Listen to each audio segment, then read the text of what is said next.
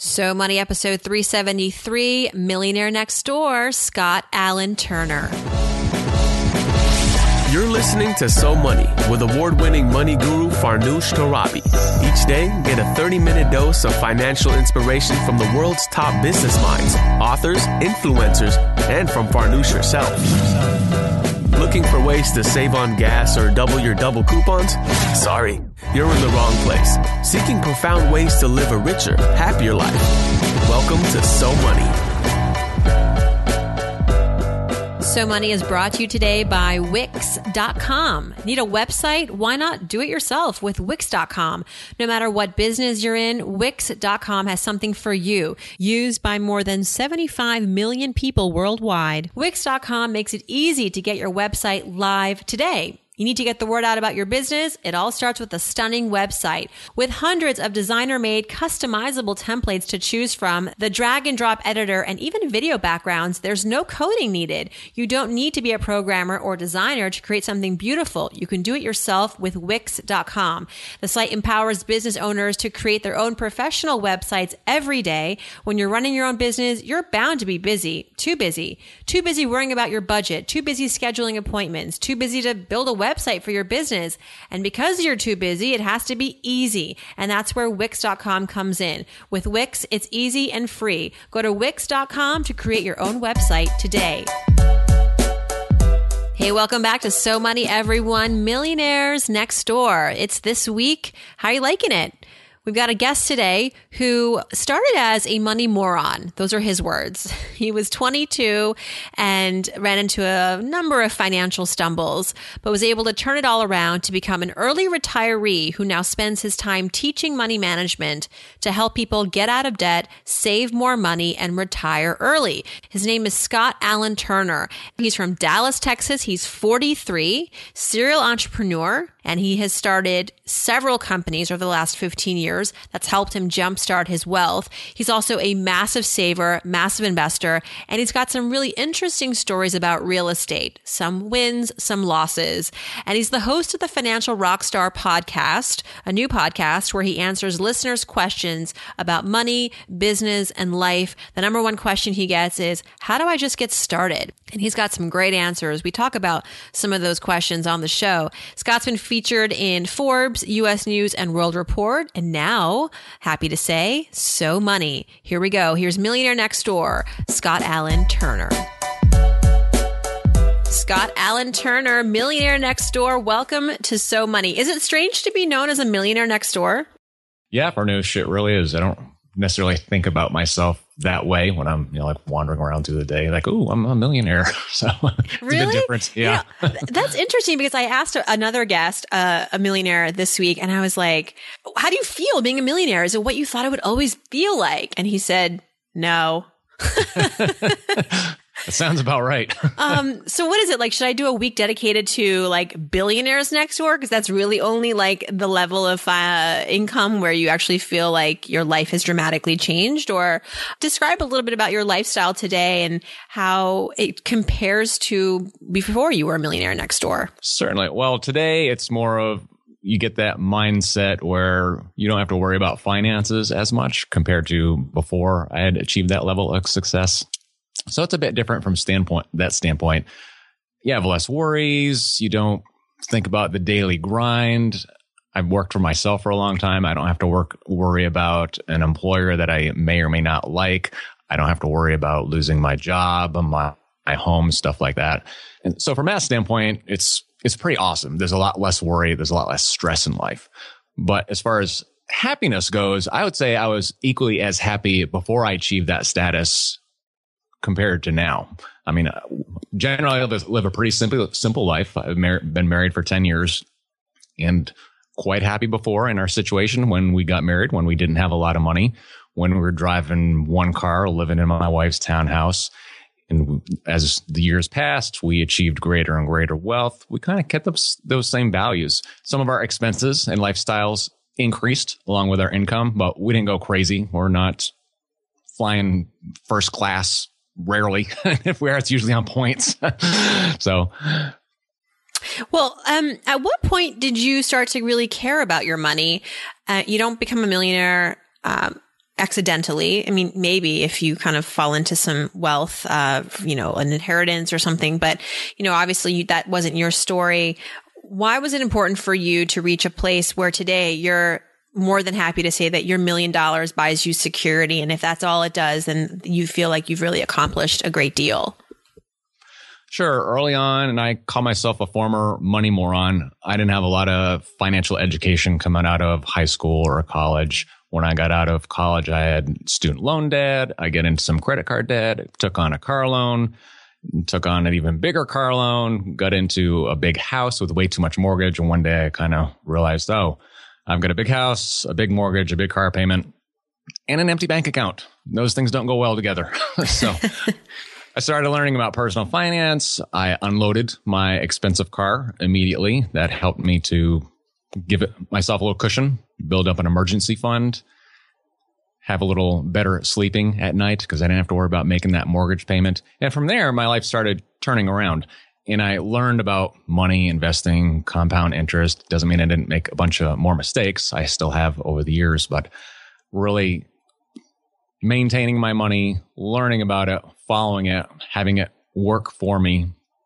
And from there, it kind of snowballed over the years. It did take a number of years to go from having not much. I think it was 5 or 6 years from where I made that transition, got married. My wife and I started a couple businesses along the way, which helped out. That was one of the components of it, from going to way too much house and no money to reaching millionaire status.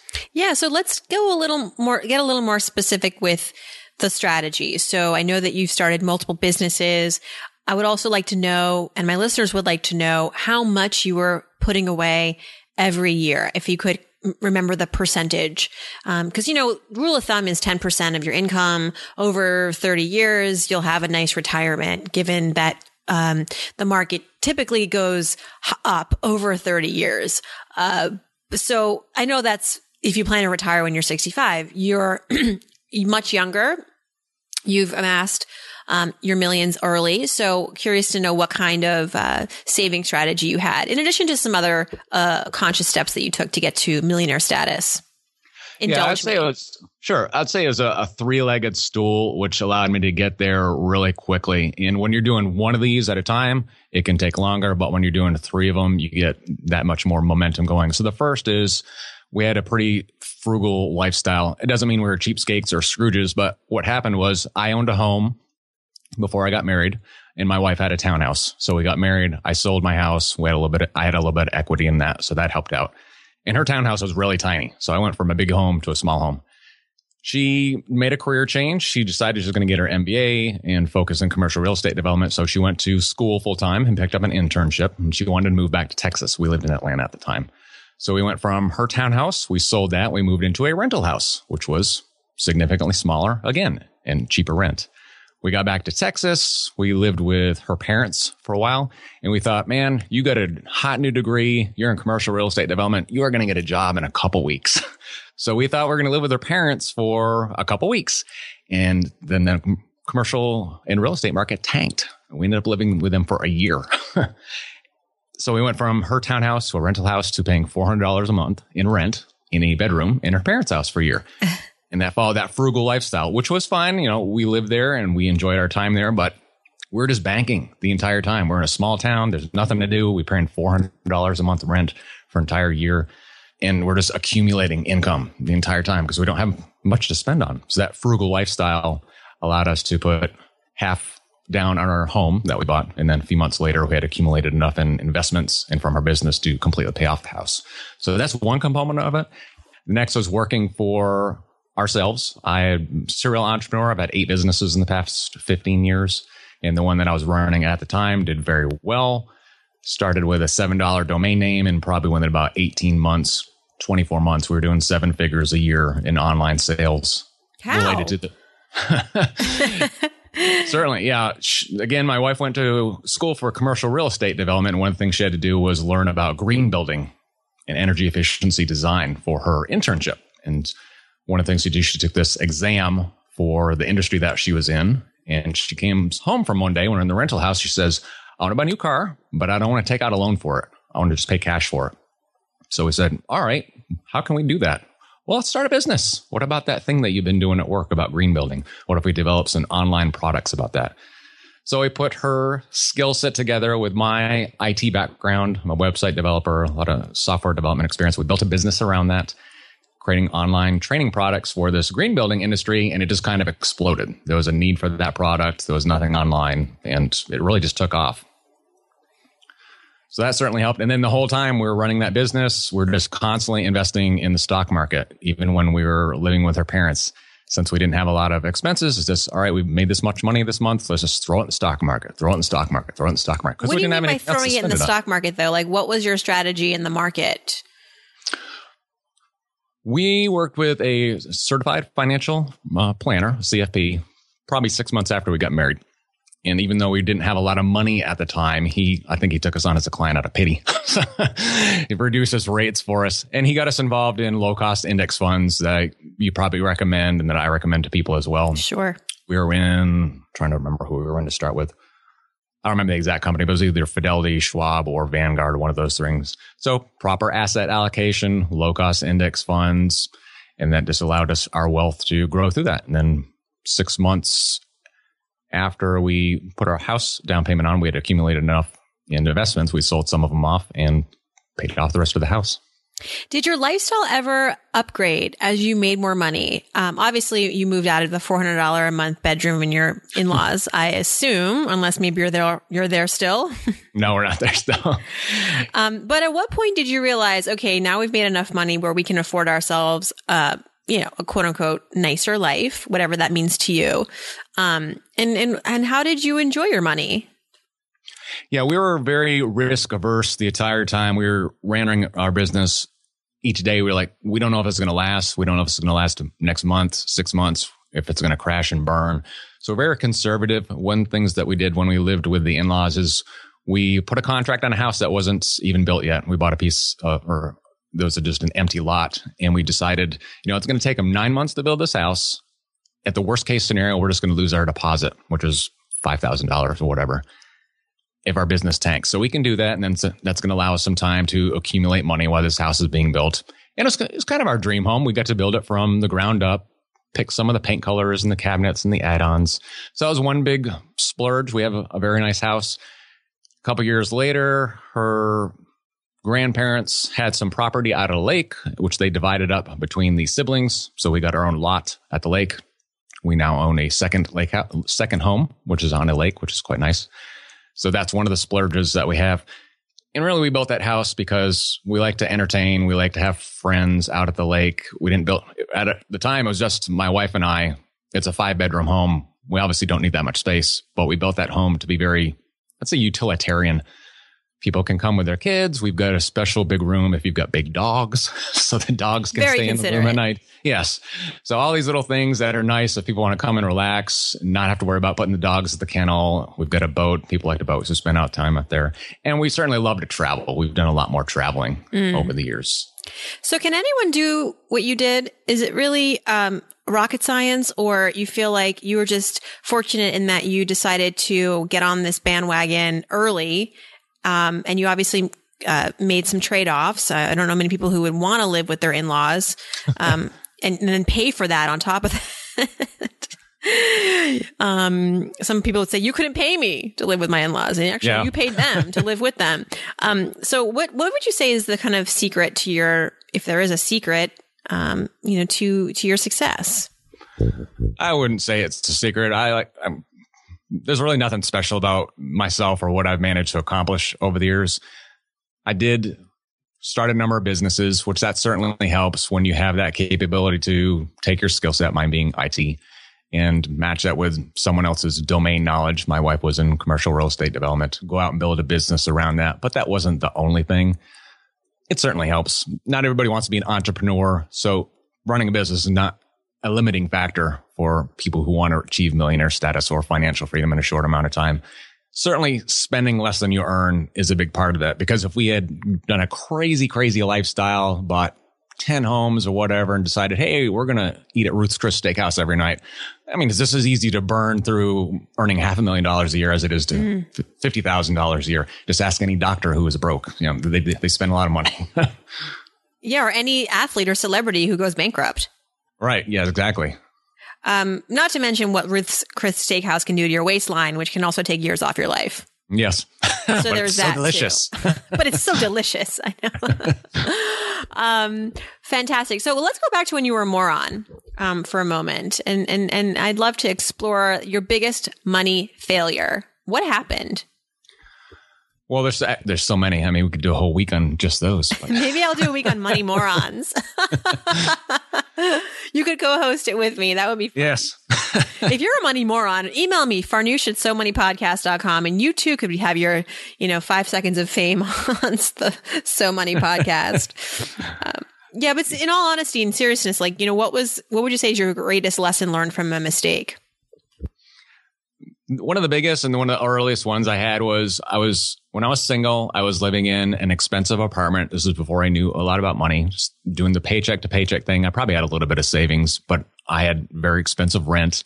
I went out and bought a very expensive Porsche because I was single. You can do that. A Porsche? And, yes. Wow. A new Porsche? No, it was used, and it was like the Boxster, which is like the lower end Porsche. Still and a Porsche. I hear Porsches are they are money suckers, in terms of maintenance. And if you if you need a new part, it's very expensive. So there's that too. Yeah, and it is more of the Porsche, but really any German car is like that. I agree. Yeah. My wife had a Volkswagen, which was terrible. But anyway, I was talking with my coworker one day, and she's like, I'm so excited. I'm getting a new house. And I was like, hey, that's awesome. Where are you going to live? And then I started dwelling on it. I was like, wait a minute. She and I make the same amount of money. How can she afford a house? And then I realized, I can afford a house too, I guess. And then I started talking with my boss about it. And he's like, yeah, you need to go out and buy as much as the house as the bank will let you, which I pretty much did. Oh, no. And so that was my first big money mistake, having the expensive car, getting the expensive house with way too much mortgage. And that's one of the reasons I unloaded the Porsche. I like to say I traded in a Porsche for a house. But. What year was this? Was this during the kind of the crazy lending days of 2000 to 2006, 7? Yeah, it was about, I'd say 2000, right around the dot-com boom or bust time. Yeah. Yep. I saw The Big Short. So yes. I know all about So the lesson there is just don't listen to your boss when he tells you how much house you buy. Don't listen to other people. Even the banks sometimes don't give you the right estimates. Even today when you're qualifying for a mortgage, you might get an estimate for a mortgage that's very optimistic. And I always say, thank you for thinking that I have this potential to actually take on this amount of debt. But I'm going to probably cut that in by a third, and we'll keep it at that. So you have to have the wherewithal and the reality to check in to say, okay, that's actually not feasible for us. Right. The bank let me put 5% down, and I ended up with a private mortgage insurance, was just a huge waste. Oh gosh, I didn't know anything about that too. So yeah, it took a while to get out of that situation. So it sounds like if there's a common theme here, it's around housing, and that's kind of been an area where you've learned your lesson the hard way, but then you made up for it later on. Making sacrifices, but now you have your dream. I love this. I can see there's a beginning, a middle, and an end to this housing story of yours, where you started making mistakes, then you kind of really bootstrapped your way through housing, living with your in-laws, and then now you've got your dream home. So, and that's a pretty incredible journey. It was, and the homes now, even the home I have now, it's nice, and we built it. It's got a lot of cool features in it, but I was really quite happy in the rental house that we had. Yeah. 1,000 square feet. It was built in 1950s. I didn't like the bugs. I mean, there were bugs in the pantry. I'm deathly afraid of bugs. So there were squirrels in the basement running around, but I enjoyed it there. It was a good time. Why do you think? Part of it's probably just the simple upbringing I had. Both my wife and I are from very small towns, 2,000 people. I grew up in New England, small country town. My parents were very simple. They didn't have a lot of extravagance. We lived in apartments my entire life until I went off to college. And so we just didn't have that exposure to wealth, or the people that were around us were just generally lower middle class. There were no rich people in our area, except for the one attorney. But other than that, everybody was just kind of on the same level in a country town. And I think those values that I got from growing up, they just transferred. And certainly my wife had the same values as well. So talking about growing up, what would you say was your understanding of money when you were a kid? If there was a memory that kind of captured that mindset for you, what would you say is your most pivotal money memory as a kid?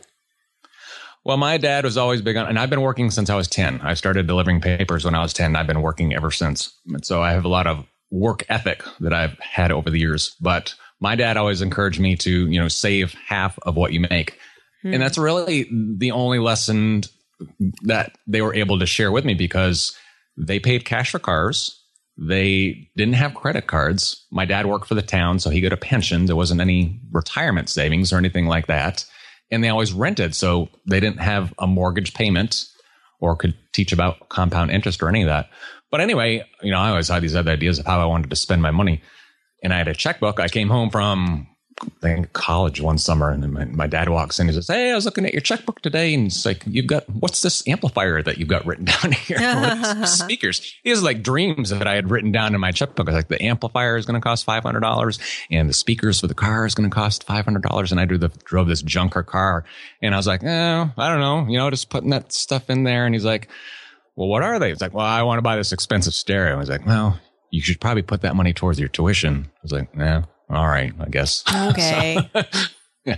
And anyway, as soon as I graduated from college, I went out and did stupid stuff and bought a big stereo for my piece of junk car anyway. You're dating yourself now, you see. A stereo. What's that? Yes. Remember stereos? Remember boom boxes? Yeah. Even though I got the money lesson, I ignored it as soon as I got free. So now your podcast, Rockstar Finance, what's the focus on that show? Besides obviously money, what's your POV? I share a lot about the mistakes that I made over the years, the moments that I've gone through. And I get a lot of questions from people like, I don't know how to start budgeting, or I don't know how to start investing, or I don't know how to start saving. Like, where do I start? And it's the same questions that I asked myself years ago when I was learning about personal finance. Like, where do you start and how do you do it right? And how do you keep from making those mistakes? Mm-hmm. So I get a broad spectrum of questions, 17-year-olds to... Really? Yeah. All the way up to age 77, which is just... They give you how do you ask for the age specifically? No, sometimes they'll say, send me a question like, "Hey, I'm..." Oh, right. They tell you. Right, yeah, right. Sure, I'm a 22-year-old in college or whatever. But it's just the basics of personal finance, which we're not taught at least I wasn't taught in my family or in high school or in college. And people don't know that, even if they're 50, 60 years old. Sometimes they don't know just the simple basics. Like, how do I get started investing? I don't understand what a stock is. So the basics. Out of curiosity, because I think that's a question a lot of people have, and there's not only one way to start anything, But what would be your answer to someone who was like, "Hey, I want to build wealth." I think my viewers, my listeners, I should say, especially, some of them might be in a place where they're working, they're making a good income, they're paying their bills, they're being responsible, but they're like, "Okay, when am I ever going to actually accumulate this thing called wealth?"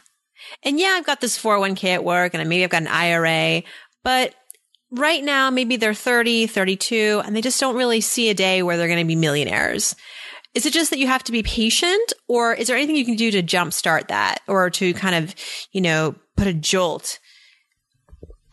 Well, the jolts, and again, it depends on your career path and what your wants and goals are. If you're happy being a school teacher and that's just what you want to do, you want to enjoy your afternoons, your weekends, your summers, playing with your kids at all, that's more of a situation where it is going to take 20 or 30 years if you're constantly socking away money month after month after month. Perfectly fine, perfectly achievable goal for a lot of people in that situation. If you're somebody that says, I like to retire at 35 or 40, you might be in your early 20s, then it's a case of, you might have to be super frugal. You might have to go live with your in-laws for a while if that's something that you want to choose to do, so that you can save 50, 60, 70% of what you're making, putting that into the stock market and letting that accumulate over a period of decade. It does come down to patience. Mm-hmm. You just got to be patient. And I think nowadays with the stock market fluctuating and tanking, people don't have this mentality of, I'm losing all my money, and why am I not going to be a millionaire in 3 or 4 years? Right. But the compound interest math behind that says it's going to take 20, 30, 40 years unless you're doing those things that are going to kickstart it, like being frugal, maybe starting a side hustle business on the side, or striking a rich. Yeah. I think in hearing you and some of the others, other millionaire next doors, what's the plural of that? Millionaires next door, whom I've interviewed. It almost seems like there comes a time in their life where they decide to make an extreme move in some capacity within their financial life in order to kind of skip ahead and accumulate a lot of money quickly, whether it's moving, literally like moving to a location, especially if you work from home and you're not tied to a desk at a company in a particular town, you can move and you can work virtually. Then you should move somewhere where the taxes are friendlier, the cost of living is better, and that will inherently bring your costs down dramatically. So I've heard that happen. Along the same lines, if you don't want to move to a new location, geographic, maybe you move to a more affordable home. Maybe you put off buying a home for a while so that you can just save and, don't have to put 30, maybe you just you don't buy a house, you just rent. And while that may be counterintuitive because some people look at buying a home as a way to build wealth, for others, it's another way to just, create more liquidity in their life. Or you could, like you said, start a side hustle, which increases earnings. It's like an extreme way to increase earnings quickly. And then that just becomes your maybe secondary retirement vehicle, savings vehicle. So something has to happen. Like you can't just, yes, you can just stay the course for 30, 35 years and save. And someday, hopefully you'll get there. But if you want to get there faster, something has to get, jolted. Yeah, absolutely. You've got to take the initiative to find out what that is. And getting back to your housing situation, when we moved from Georgia to Texas, the cost of housing was 25% less, and there's no state income tax. There you go. Money that we were able to bank as well. What's your number one money habit, Scott? Like something that you do regularly that helps you with your financial health? When I made the transition from not knowing about money to money, one of the first things I did was I started budgeting. And initially I started using Quicken software, I think it was, and just tracking every thing that I spent money on. I remember entering Starbucks in there, $3, whatever it was at the time, into the software. And even still today, I've been budgeting for 15 years, roughly do it every week. Now that I'm married, I sit down with my wife and we go over that. But having a plan and working the plan, knowing where my money is going, making sure there's no big mistakes. My wife's credit card has been stolen 3 times in the past 6 months. I was looking at the statement the other day. Oh, wow. She's going to Japan in June, and I know she bought the plane ticket, and I'm looking at the credit card statement. It says $8,000 to American Airlines. I said, did you buy everyone's ticket? Because she's going with some friends. Are you flying first class? And she says, no, I don't know what that is. Well, someone had stolen her credit card again and charged an $8,000 flight. So same bank. Up with those things. Yes. So it's weird. But yeah, budgeting, knowing where your money's going, so being able to catch mistakes like that when they happen, and having a plan for your money is certainly something I've done over the years and followed pretty religiously. Great. I think I want to start budgeting for real again. I did in the beginning, obviously, when I was starting out and I was poor, and every penny mattered. And not that every penny doesn't matter anymore, but I feel like there's more to go around now. And we kind of have a system that works for us. But I think every year it's worth revisiting your spending, your historical spending, like the January to December of the previous year. What did we spend our money on? And then going into the new year, what are the changes that we should make? And because I think it's really easy to kind of just go on autopilot with your expenses since everything is automated. And then you have these subscriptions that you had last year that you don't need anymore, or you had, insurances that you need to renegotiate because, why not? You should always, I've read this, I've been told this, that every 6 months you should be renegotiating or reshopping for things like car insurance and home insurance, renter's insurance, because it's such a competitive marketplace and the rates are so variable depending on where you go. So that can save you right there, like 10, 15%. So I'm learning is what I'm trying to say here. I'm not just the host of this show. I'm learning this is a very selfish show, by the way. I do this all for my own good. Hopefully some other people will learn along the way. Scott, let's do some So Money fill in the blanks. I do this with some guests from time to time. It's when I start a sentence and you finish it. First thing that comes to mind. If you won the lottery tomorrow, $100 million, the first thing I would do is... Well, I didn't win that 1.5 billion a few weeks ago, unfortunately, but you didn't? No. If I did, we are in Texas here. There's a lot of land. And ever since moving here, I would want to buy just about 1,000 acres in my plan right now. The goal is have this like cabin place where business professionals would come in and they'd pay a fee to come in and have their little meetings. But then we'd also bring in underprivileged youth. And they'd come in as well, and the business people would teach them about stuff. So that would be my dream, but if I won the lottery. I like that. Mixing business with pleasure, sounds like. When I splurge, I like to spend on X because... Having a lake house, we spend a ton of money on boating, and more specifically wakeboarding. If you're not a boater, BOAT stands for bust out another 1,000, which is pretty much true. Yeah. I mean, you have a boat, so I guess you have the lake too, so you don't have to find a place to store it, because that's another expense that comes with a lot of people who buy boats.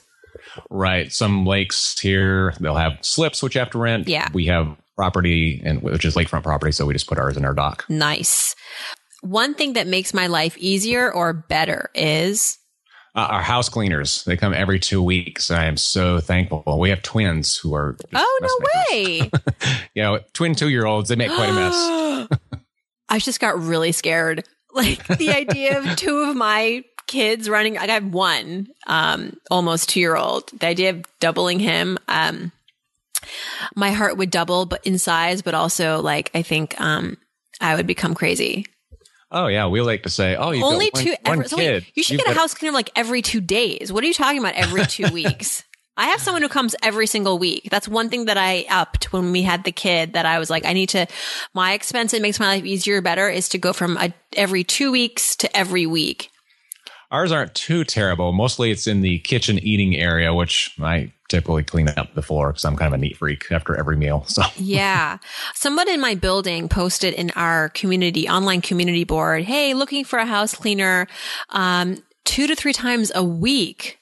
And I'm like, oh, wow. Our apartment buildings in this building are not that big, and I'm thinking you are a slob or you're doing something in your apartment that cannot be said out loud or so. I don't know what's going on, but 2 to 3 times a week just sounds unnecessary. But again, maybe that person is OCD or something.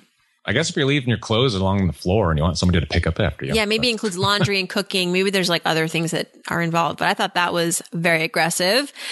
Kind of my dream, but very aggressive. Have someone come in every day and just like take care of your household responsibilities. Someday. Okay, when I donate, I like to give to blank because...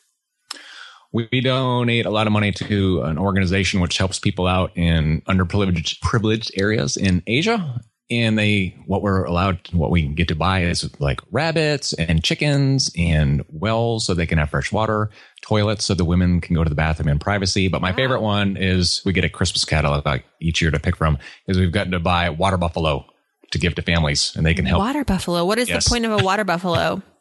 They give off milk and then the family can sell the milk and they can have some of the milk for themselves. But it helps. Business. All those things help support the family. And then they're animals that can multiply so that they can have more animals and grow their little micro business. What's the name of the organization?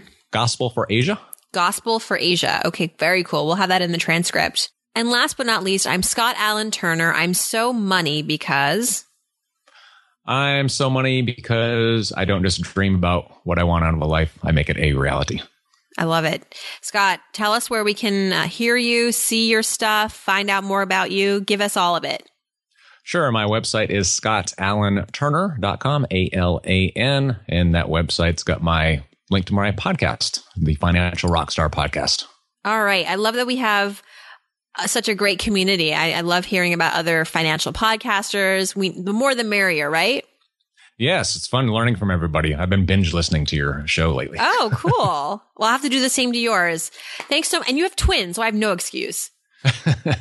Thanks so much, and wishing you continued success, Scott. Thanks, Farnoosh. I enjoyed it. If you'd like to learn more about Scott, his website, scottallenturner.com. Like he said, he's also on Twitter at scottallenturner. All this information, including the transcript, audio, and comments over at somoneypodcast.com. And hey, while you're there, click on Ask Farnoosh. That's a chance for us to connect. Every Friday, I answer your money questions. So if you've got something to ask, that's the hot button to click. Send me your question, and hopefully we will connect on the upcoming Friday episodes. Thanks so much for tuning in, everyone. Hope your day is so money.